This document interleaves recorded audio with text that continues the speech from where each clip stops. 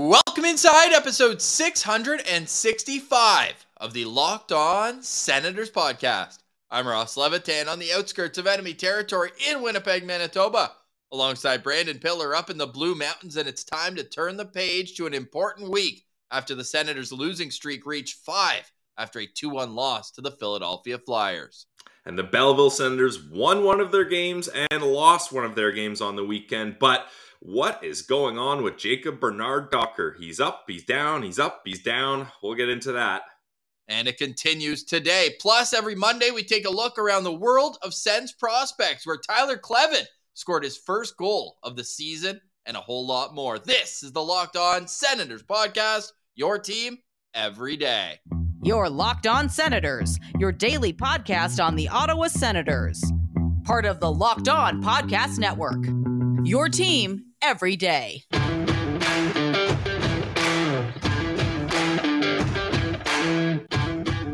I'm Jake Sanderson, and you're listening to Locked On Senators podcast. I'm Tim Stützle, and you're listening to the Locked On Senators podcast.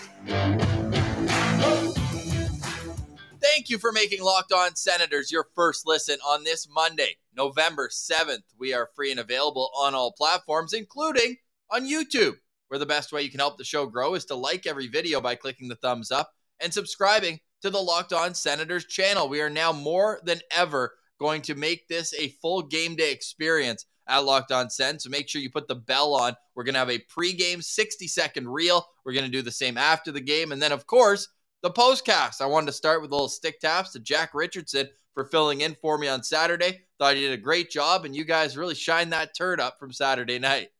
I mean, what choice do we have here? And could we do any more content, Ross? I'm not really sure. If you guys need your Ottawa Senators information, you can be sure we've got it, and we're still going strong. 5 episodes a week, Monday through Friday. You guys know it already, but 5 episodes a week when your team has lost 5 straight games isn't exactly the vibe we thought we were going to have this season, Ross? Maybe not the vibe, but it certainly leads to a lot to get into, because you can look for so many different reasons. This losing streak, there's some, threads that have weaved their way through the entire thing. And then there's some new problems that arise, because other problems that are fixed, but then new problems come up, right? Because what did we say after the games in Florida, in Tampa? Like, it was a complete dusting. They got outshot. I believe they let them 96 shots. If I'm doing the math there, right? They had 36. They got outshot by triple. Well, the last 2 games, they've outshot their opponents substantially when you look at the Vegas game. And then, goals against was the problem. They only give up 2 against Philly. Shout out Cam Talbot. Awesome first start as an Ottawa Senator for him. But, they just don't seem to have that it factor and able to bury at the right time. And Ross, the right time is when you're down by 1 and you pull the goalie and you have a 6-on-5 man advantage. And if we're going to point to any kind of scenarios that have been the downfall to this Ottawa Senators season, that's where I'm going. Because you look at all these games, and Jack Richardson, he tweeted it out, if you're not counting the empty net goals, all of their losses have been by 1 goal. And they've had the opportunity 6-on-5 to negate that, and at the very least tie it up and send it to OT or shootout and get 1 point here. To have no points on any of those games when you're right there, sure. When you're looking at the Vegas game, the Tampa, the Florida game, sure. Maybe you're getting outclassed and you don't exactly expect to win that game, but you're right there. If you can just get 1 goal to go in with your goalie pulled, I'm not saying this team is everything's magically fixed and we're not worried here, but it definitely softens the blow of all those losing games when you're at least getting points and you're slowly climbing your way up the division here, because right now they are anchored at the bottom of that Atlantic division. They certainly are, and I'm pulling up for those watching on YouTube as well, and this is such a jarring statistic for me, and you don't get a ribbon, you don't get a medal, you don't get a trophy for this. But look at the teams that they're surrounded by. 30th in the National Hockey League right now in points. And again, it's pretty early to be looking at the standings, but I'm looking a few columns over to the right. Look at goal differential, Pilsy. Yep. Columbus is minus 25. St. Louis is minus 14. San Jose minus 13. Anaheim minus 22. Arizona minus 14. And the team coming to town on Tuesday, the Canucks, are minus 8. That's 26 through 32. I didn't say Ottawa. They're even goal differential. That's unheard of. There isn't an even goal differential team. You have to get all the way to 16th in the league. And that's where we would expect this team to be, realistically, right? Like, that's kind of where I think realistic Sens fans have them playing meaningful games and battling for a final wildcard spot. That's right where 16 is. And that's why, you know what? Look, I know everyone is all hopped up on the Fire DJ train, but I'm not close to that as of now, because this team is getting close to games, and I know it's a results-based league, and when you're a head coach, that's all that matters at the end of the day. But I don't think the underlying issues here are clearly and distinctly on DJ Smith alone. There's a lot of other factors going on with this team that we can get into, but yeah, when you have a goal differential of even 0 and you're this far down, there's obvious issues that are causing your team not to be able to push and get those W's and get those points. The Ottawa Senators are top 10 in the National Hockey League in 5-on-5 save percentage, 5-on-5 shooting percentage, and save percentage combined, which is a stat some coaches look at. Goals for percentage and high danger scoring chances percentage based on them versus their opponent. And they've also, this was such an issue the last couple seasons, scoring first. Remember that? They would go stretches of 10 games allowing the first goal. They've scored first in 7 of their 11 games this season.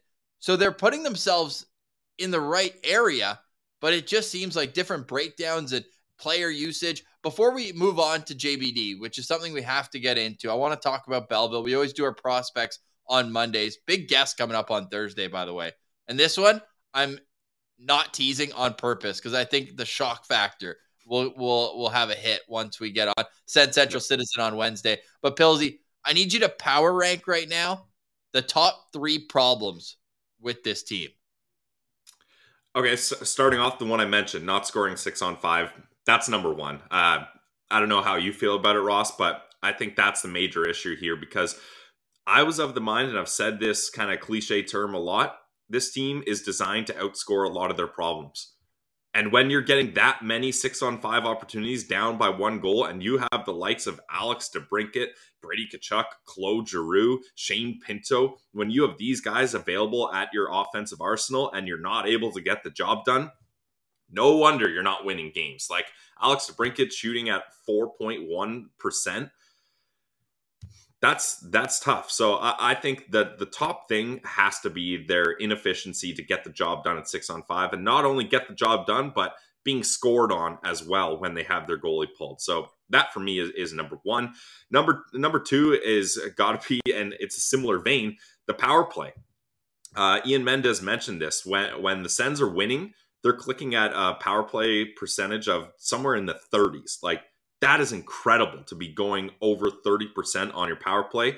And that goes along with what I was saying. They can outscore a lot of their problems. If you get the man advantage, take advantage of it and get those goals. And when they're losing games, they're simply not doing that. They went 0 for 5 up against the Philadelphia Flyers. Like 5 really good opportunities to tie this game up or take the lead in the 2-1 game that you ultimately lose. So I would say that's the second problem. And then third is, I hate to harp on the guy, and I hate to point kind of directive fingers, but it's got to be Thomas Chabot. I mean, when the decor is this weak and you have a guy that's supposed to be and has been used to propping this decor up, and he's simply not doing it, and he's playing adequately, it would be generous, I would say. Like, you could argue he's playing poorly here, and Ian Mendes talked about it in his article. He's taking a lot of minor penalties, and that's a big indicator that you're not keeping up with competition. You're having to resort to taking penalties just to make sure you don't get beat. And just overall, he hasn't looked good. Like, even Thomas Chabot's supposed to be a puck possession guy. When he has the puck in the O-zone, and Sens Twitter is all over this as well, he's so hesitant with the puck. Like, he doesn't want to shoot it. He holds it on too long. He's really making it very obvious what he's going to do. Guys are able to get in lanes, get sticks in the passing lanes, and stop whatever he's trying to do. So I hate to kind of bring it all down on Chabot, but when you got an $8 million defenseman that's not playing very well and you already have a weak decor, that's going to be a big issue. So to summarize, not being efficient on 6-on-5, your power play not coming in clutch when you need it, and Tom Chabot not playing up to the level we need him to. Yeah, I think those are all really fair points. Like the power play for me is probably at the top of the list right now, more so than 6-on-5, because they wouldn't even find themselves in situations where they need to go 6-on-5 if they go 2 for 5 on the power play yesterday or on Saturday. Fair. Right? So there's different things that you can look at there. And with Thomas Chabot, I'm just checking out his advanced stats right now to see, and like the Corsi percentage looks good. Like the goals for percentage is above 50%, but like it's just the mistakes in his own end that just need to be cleaned up. And I'm curious if less is more with Thomas Chabot. Like, why not just try it? Because they run him into the ground game in and game out. Play him 22, 24 minutes a night. That's not even like a benching at all. That's just not. No. And I want to say that his shift length is among the highest in the National Hockey League as well. If we tighten that up, he's still playing the same amount of shifts, but he won't have to go out there and play a minute and a half at the same time. And then by the end of it, if he gets caught on a long change or whatever the case may be, all of a sudden he's hemmed in his own zone. And then when you're tired, I mean, that's a bit of an excuse to be able to be, mentally not as sharp. And you're taking penalties when you're tired because you're a step behind. Exactly. So hopefully he can get that figured out. And hopefully the team, because for me, Thomas Chabot's problems are as much a coaching issue as they are a Thomas Chabot issue. Do you think that's a hot take at all? Because I think that the way they're utilizing him is not setting him up for success. Yeah, that's the thing. And that's what I want people to understand is I think there's a lot of things that DJ Smith does well with this team. But when it comes down to it, the main job of the coach, at least in my mind, is to be able to assess your team and make adjustments when necessary. So DJ Smith's got to be able to sit there and be like, okay, I've got $8 million Tom Chabot. He's not playing well. He can't just be like, I'll keep playing him 26 minutes a night, 28 minutes a night, and he'll figure it out. Because then you're not making any adjustments and you're not doing anything as a coach to try to alter that. So I need DJ Smith to look at Thomas Chabot and say, hey, it's not working. We got to get him out for shorter shifts, like you mentioned, different scenarios. Don't have him playing as much as he is. And it's if Thomas Chabot's not going, he needs to have opportunities to try to change his game, and the coaching staff needs to work with him in that sense. So yeah, I would agree that when it comes down to that, you have to look at DJ making some critical decisions and changes when it comes to that decor and ice utilage. Yeah, ice utilage, eh? Is utilage even a word? I don't know. I don't think so. Utilization. That's what I was going for. I missed a couple syllables there. Utilization. Word of the day. If you're watching on YouTube, this is not a chart that you want to be at the top of. Like there are some solid defensemen up there, of course, especially in late in games. You're going to want to play those guys and keep them out for extended periods. But right now, Thomas Chabot, second in the National Hockey League in longest shift length, right behind Drew Doughty and 2 seconds ahead of Erik Karlsson, who's had a phenomenal bounce back season. But I would like to see this a little bit lower. Let's see right on the fly here, and then we're going to get into JBD. But I want to see how this compares to the rest of the defensemen on the team, right? Like he's almost 10 seconds higher than the next guy per shift, Pilsy. And the only reason Artem Zub and Erik Brannstrom are up there so much is because they get hemmed on the long shifts when they're playing with him too, right? So yeah, well, no, but look how close everyone else is except for Zub, who I think more so is to your point out there with Chabot and kind of gets stuck out there with them. Everyone else, 42 to 45 seconds.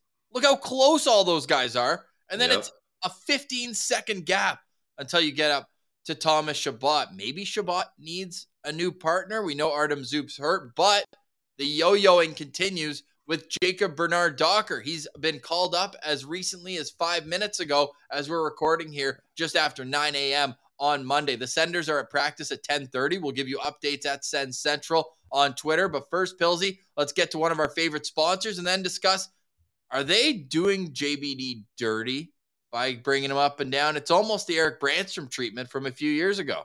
Yep, and that I've had my I say on how I thought that went too. So that's definitely an interesting topic we're going to get into. And Ross, this decor is not protecting their house. I think we can definitely make that sure. But you can protect your house with Simply Safe. The numbers don't lie. In the last decade, over 4 million people have chosen Simply Safe Home Security to protect their home. Gotta be doing something right. At Simply Safe, your safety is the only thing that matters, as it should be. They protect you with cutting-edge security technology powered by 24/7 professional monitoring agents who always have your back. With that 24/7 professional monitoring, their agents can call you the moment a threat is detected and dispatch police or first responders, even if you're not home or can't be reached. Simply Safe blankets your home in protection with advanced sensors for every room, window, and door. You're fully covered. And not just they're not potato cameras up there. You got HD security cameras for inside and outside your home. So it's smarter ways to detect motion that only alert you when a threat is real. So if you got a squirrel running across your yard or whatever, it's not going to be a 5-alarm bell system and things are going to be going crazy. And they even have hazard sensors that instantly detect fires, floods, and other threats to your home. So it's not just break-ins. They got you fully covered here. Customize the perfect system for your home in just a few minutes. Everybody's got a few minutes to spare and your safety is worth it. Go to simplysafe.com/lockedonnhl. You can save 20% on your Simply Safe security system when you sign up for an interactive monitoring plan and get your first month free. You can't argue with that. Head to simplysafe.com/lockedonnhl to learn more. Guys, it's simple. There's no safe like Simply Safe.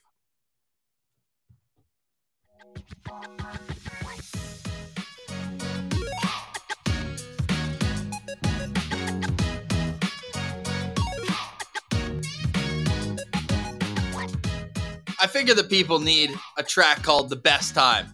Ooh. As we come off. I like it. It's funky. Yeah, it's good, eh? Yeah. Let it ride out a little bit here. The Ottawa Senators have lost 5 in a row. Not funky. But we're having the best time. Because this is an important week. The Vancouver Canucks are in town on Tuesday. And the schedule just gets more important after that. The Devils on the road on Thursday. And then they visit the house that Claude Giroux built, I'll say, in Philadelphia. Bobby Clark might have some words for that one, but it will be Claude Giroux's first time in Philly, and we should give some stick taps because Claude Giroux, 4-game goal streak for Claude right now, and he's been looking real good, and it took him 244 to get on the board. Sorry, I think it's 4 goals in 3 games. Am I right there? That sounds about right. He's been hot lately. Absolutely. 3-game goal streak, 4 goals in those 3 games. That's absolutely sick. All that to say, though, that this is a crucial week for the Ottawa Senators, and it kind of makes me feel like JBD's not going to get in the lineup. He was just recalled. He was sent down. Now, I'll start with this, and we'll go from there. DJ Smith, when asked about why he brought up JBD but scratched him, his exact quote was, well, when he gets here, we want him to be here for an extended period of time. And then they sent him down and then called him back up. So they are literally bringing him up and down, up and down. He missed Belleville's game Saturday because of the call-up, but he's not playing. I'm confused. Moi aussi, Ross. I am also confused because the issue here, and that's what I said, like when everyone was clamoring, okay, get JBD up, I was saying, don't just get him up for a game or 2 and then send him back down. Like, especially when Belleville's playing 2 games. Like, I would much rather have JBD playing big minutes for Belleville in 2 games rather than eating popcorn up in the press box with the Ottawa Senators. And it's so confusing because JBD gets called up and you're thinking, okay, Zub's not quite ready yet, but at least this means they're going to scratch 22 and they're going to play JBD because he can't be any worse. Am I thinking that inserting JBD for 22 is going to boost this team and all their defensive woes are solved? No, not at all. But it can't be worse than what we've seen from Nikita Zaitsev. That's for damn sure. Okay, they don't play him the first game. All right, you know what? Maybe you want to get a practice in. You want to get him used to the team. All right, he'll get a next game, surely, right? Nope, not in the next game. Okay, that's that's a little weird. But I mean, that if he's not in this game, it must mean Zub is coming back, and they're just going to send him down because they weren't able to get him in before Zub was back. Sorry, Nope. you said catch 22 there, right? Yeah. Or scratch 22. Scratch 22, yeah. Made me think of a catch 22 is a problematic situation for which the only solution is denied by a circumstance. I think we have one of those on our hands right here. We got a catch 22 with 22 here. We got a scratch 22 on our hands here. And it seems just like it makes too much sense for him to come out for a game, put in JBD, and see what you have. I think he's ready to play. He looked good in preseason at the very least. Yeah. I don't discount the fact that you're going to the NHL meetings, you're going to the practices, you're defending against the Ottawa Senators top 6 on that. I get it, but you need to play game situations, and I just throw them in. What do they have to lose? You cannot be worse than 22 out there. You see that giveaway in the third period? You and I could have done better than that. Off the boards and out. It's simple. Yeah. Why I would have rather he done the classic Nikita Zaitsev and just randomly ice the puck when everyone's like down the ice. Yeah, everyone's like, dude, you could have done anything else there, but I would have rather that icing because Ross, and again, nodding to Ian Mendez in his article, but after that brutal giveaway, that resulted in the Sens being hemmed in their own zone for a long time. And guess how that play ended? Nikita Zaitsev penalty. So weak call, though, I will say. Yeah, but it doesn't matter. The result is the same. Now you're down a man over. All you had to do, you had time and space to do anything but what you did there. So, and that's the thing. The puck is a grenade on Nikita Zaitsev's stick. Like, that's something that anyone who has played hockey, let alone an NHL defenseman making millions, like, that is just so simple there. So that's very tough. But yeah, JBD recalled now, so the yo-yo is bouncing back up here, and this has to mean that they're thinking of scratching Zaitsev or probably Holden as well as in that mix. I think Zaitsev is the more deserving candidate to get the scratch here, but who knows with this team. And that's where I've got my biggest qualms with DJ Smith. Like, you mentioned it. DJ Smith has been a coach for every single Zaitsev NHL game. Including who's counting? Yeah, honestly, including going back with the Leafs. So if anyone in this entire National Hockey League understands Nikita Zaitsev's game, it's DJ Smith. So why does he continue to trot him out here? And especially when Pierre Dorion has brought up JBD, that's where the question is there a miscommunication between them? DJ's saying, nah, JBD's not ready. You can call him up, but I'm not going to play him. Or is it like, what's going on there? So what does, in your mind, Ross, what does this recall of JBD signal? Like, what is it foreshadowing for the next move here? Well, unfortunately, to me, it immediately signals that we will not see Artem Zub tomorrow night, because if you're already getting a defenseman back from injury, it would feel strange to call up another one. DJ has said that they do have some guys banged up on the back end. They all played on Saturday. It almost feels like, well, if the decor is struggling and individually everyone not named Jake Sanderson seems to be struggling, I should say Eric Branchman as well. He looked good again on Saturday, but there's 4 guys who aren't playing up to what you would expect them to. And with that, if one of those guys is the one that's banged up, like, what are we doing? Just battling through it here, 11 games in the season. Clearly it's affecting how they're playing. I'd like to see somebody come out for that. However, that's my immediate takeaway. Number 2 is maybe he's realized that you can't have all 3 of Hamonic, Holden, and Zaitsev in the lineup. Our whole rationalization for getting Hamonic involved was we'd see no Zaitsev and less of Holden. I was like, okay, well, I understand that. But now they're all playing. Like, come on. We gotta figure it out here a little bit. They played the youth up front, and all of a sudden they're scoring goals. They're looking better up front. So it just feels to me like counterproductive trying to bring this guy up. And I'm sure JBD's not complaining. Well, NHL paycheck, how are you? Day to day, get the per diem and all that. But he needs to be in the lineup. And I think that it could, again, we don't know. Maybe we'll know more by 11 o'clock when DJ Smith speaks. But they are going on the road after Tuesday's game. I wonder if they're like, okay, get a couple practice days. Maybe we'll play him on the road. But if I'm the coach, I'm playing JBD tomorrow where they have the last change. They can control the matchups a little bit better. And if he doesn't play and gets sent back down again, especially if he misses a Belleville game, I'm going to start really questioning what we're doing here with JBD. Yeah, I mean, the Belleville Senators don't play again till Friday, Ross, so at least we know he's not going to miss any games here. But yeah, that's the thing. And Jack and I talked about this in the postcast is you're at a point now where losing 5 straight games and having similar results each game, sometimes you got to make a change to send a message. And I don't think firing DJ Smith is the right change to send a message here, because then who's going to be the next coach, et cetera. It unravels a whole lot of other issues. So I think the clear thing to do is send a message and scratch or waive some of your veteran defensemen that you don't need to be playing as much as you do. And then the Decor's got to look at themselves and be like, hey, our jobs aren't just safe here. And as a result of our poor play, it's affecting guys on the team. And I don't know if the locker room would go up in arms if Nikita Zaitsev is waived like they did when Zach Smith was waived. I don't know if he has that kind of cachet in the room, but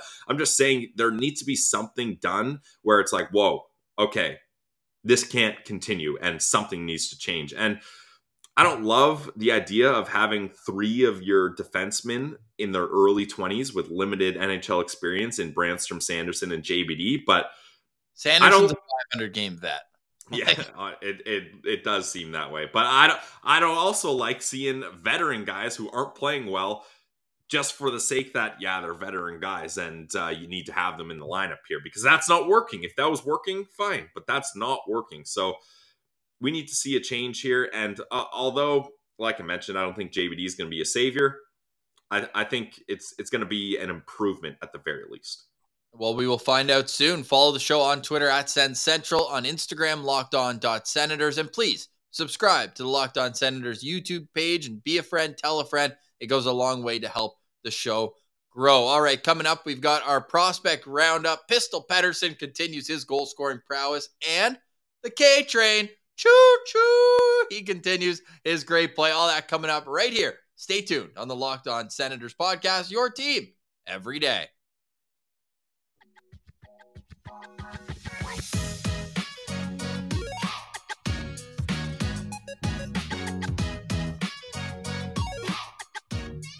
You are Locked On Senators. I'm Ross Levitan alongside Brandon Pillar here on a Monday to start a big week. Got to go 2 for 3 this week. Yeah, you got to. And look, Vancouver, you're at home, so you get last change. And I know the Canucks have been trending upwards lately, but I still think that's a beatable team. The Devils, Ross, the New Jersey Devils are second in the conference, only behind the Boston Bruins. Like, they have been hot as hell, pun intended on that one. Ooh. And then you got the Flyers. That's a team you should beat and should have beat in the last game. So yeah, 2 for 3, I think, is very attainable and necessary. And Ross, unfortunately, our must-win games record for your Ottawa Senators now sits at 2-2. I know, we're so good. I'm not putting the must-win label against Vancouver, though. Like, no, I think if anything, if there's a must-win game this week, no matter how the first 2 go, you have to beat Philly forkload in their barn. But Ross, here's the thing. I agree with you, but if this team doesn't win the next 2 games, we're looking at a 7-game losing streak. And no wins in November again. I mean, what is going on in November? This is absolute insanity for November. We're not there yet, though. Hey, 3 wins, and all of a sudden we turn this thing around. It's a big week. The thumbnail is going to read in big letters, crucial week ahead. Crucial or critical? Crucial's shorter, and it's all about efficiency here when you're trying to make the font as big as possible. A little behind the curtains here. Hey, behind the curtains of Sens Prospects, and we always love our buddy at Sens Prospects on Twitter. We get a lot of the video clips from this one, but you know I'm already locked and loaded with North Dakota. Going down there next Saturday. Denver, Nodak, going to be a great matchup. Going to get to see some guys we profiled last year in our draft rankings as well. So I'm looking forward to all that. Sitting like one section over from the student section, Pilsy. So it's gonna be a wild atmosphere. I'll chronicle some of it at Send Central on Twitter. But Tyler Kleven, the K Train, gets his first goal of the year. Pilsy, kid looked like Josh Norris teeing up the one-timer from his off wing. Hey, you'll love to see that. And that's a nice little boost. Hopefully getting that monkey off his back, Ross, will help boost Kleven, because I know yeah, tough start, but also you got to appreciate he's in a new role here. Although he did play a considerable amount of time as the top guy when Sanderson was injured last year, but this is a very different kind of look and role for him this year. So it may take some adjustments, and Nodak is a different looking team than they have been in the past. So I think they're going to figure things out, as when you got a coach like Brad Berry, you're probably looking all right in the long term. But nice that Tyler Kleven gets that goal, because we want to see some boost in his offensive production here before he heads into likely he's going to head to the pros next season. I wouldn't be surprised.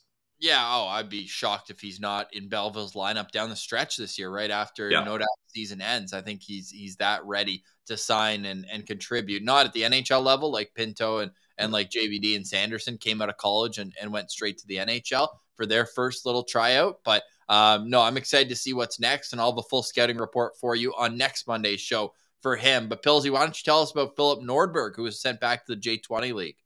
Talk about defensemen scoring goals, Ross, and this was an absolute gorgeous goal. They win the draw.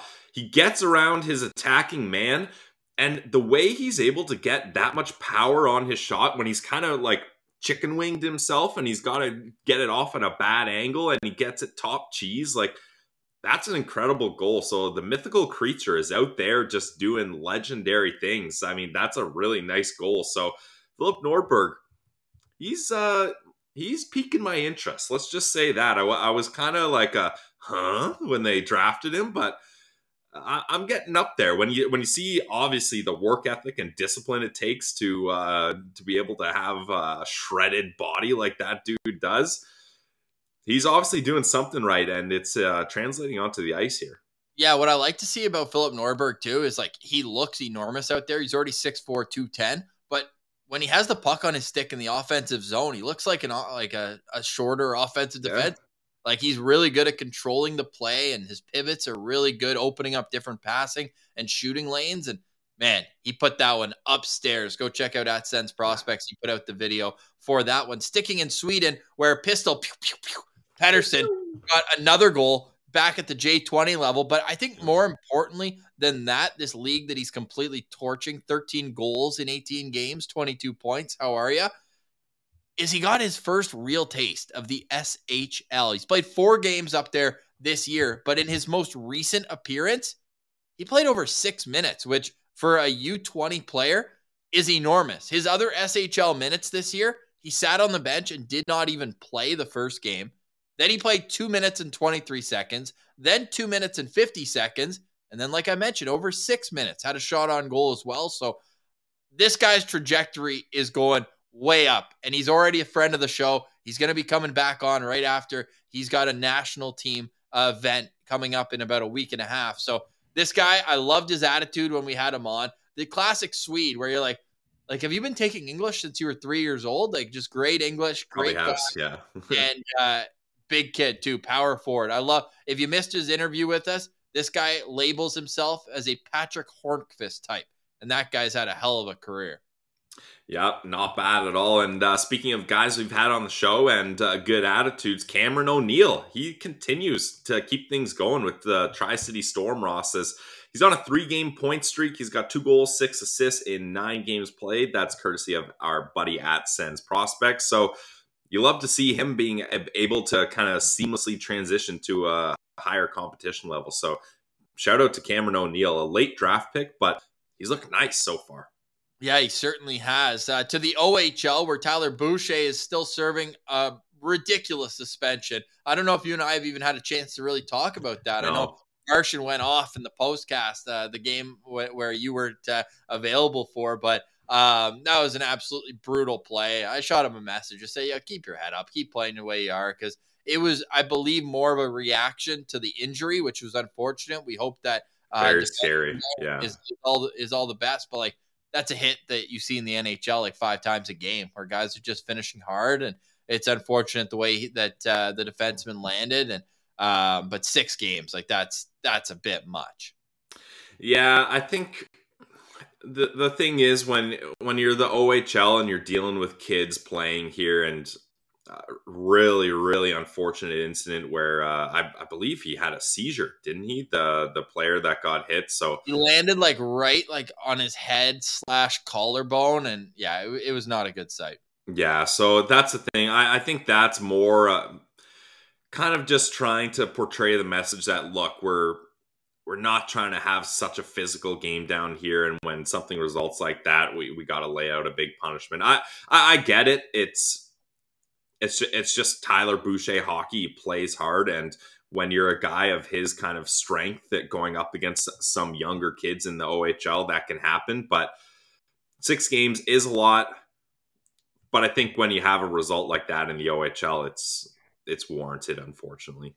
All right. I would have given him 0 games for that hit. But you know what? Not my choice. Ben Roger has 3 points in 11 games with Kingston. I'm hoping that he gets moved to a contender and see how he can fare there. And wouldn't Ottawa be a fun story? I mean, Shane Wright, nobody knows what's going to happen if he's going to come back to junior. But it sounds like if he does, then Kingston's going to try to trade Shane Wright and start. I think those two are attached, Ross. Like from listening to Jeff Merrick, he's saying that if Shane Wright does get sent down, there's going to have to be a trade set in place already. Like they're not going to send him to Kingston as is. And that's kind of like a behind the scenes handshake agreement. And I mean, for Kingston, that's not that bad. You're going to get a haul of picks for that trade, whatever, or great prospects in return. So that's fine.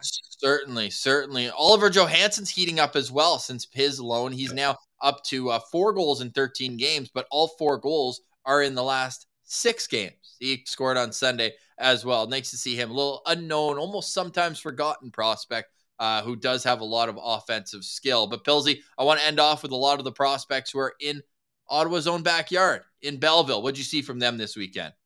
Yeah, so I mean, it sucks to lead off with this, Ross, but the injuries in Belleville are absolutely astounding. Like that tweet, it's like you got to scroll down to see all the injuries. I believe it's 8 or 9 guys that are out right now. And then you take JBD out of the equation too. He's just sitting in the press box. So there is like Troy Mann he's got to be sitting there like, what am I supposed to do here? But overall, not a bad weekend. They win 3-2 over the Lehigh Valley Phantoms. I was hoping that would translate to the Ottawa Senators beating their big brother club in Philly, but that didn't exactly go as planned. And Ridley Gregg has looked great. He had a couple nice assists. He's got 3 assists on the season. And Crooker, he scored a goal up against the Marlies. Tough 5-2 loss to the Marlies here. But really, if you're going to split 2 games on the weekend when you have that many guys out, that's about all you can ask for, really. It's unfortunate that they lose the divisional game, which we know in the AHL, division games are massive. But overall, I think they've been doing all right there. And once they get, like, they've got some major injuries, like Jace Howerluck, Victor Lodin, guys like that are out, that really affects your lineup. So I think once they start getting those guys back, you're really going to see a big boost here from Belleville. And Igor Sokolov kind of suffering from the same problem that Alex DeBrincat has, where it's like he's only got 1 goal in 10 games, but he's got 9 points, 8 assists. So it's like, okay, is he just kind of doing different things? He's a disher. He's a disher, exactly. So we're looking forward to seeing Belleville kind of get back on track in the upcoming week as well. And they're going to have a tough time doing it with, as you mentioned, the guys who are out of the lineup. They've also got a tough schedule coming up. They're in Syracuse on Friday and then home to the damn Rochester Americans. I've seen enough of that team for about a decade at this point, but that's a big weekend for them. They got to at least get one, you'd think, to keep pace here in the AHL's division. So, all right, that's our show today. We've got a game day tomorrow, the Senators and Vancouver Canucks, and our friend Tyler Ray at Defense Minister on Twitter mentioning that Ryan Reynolds will be in the building tomorrow night. I mean, that's huge. He's a Vancouver guy. The Canucks up against the Sens.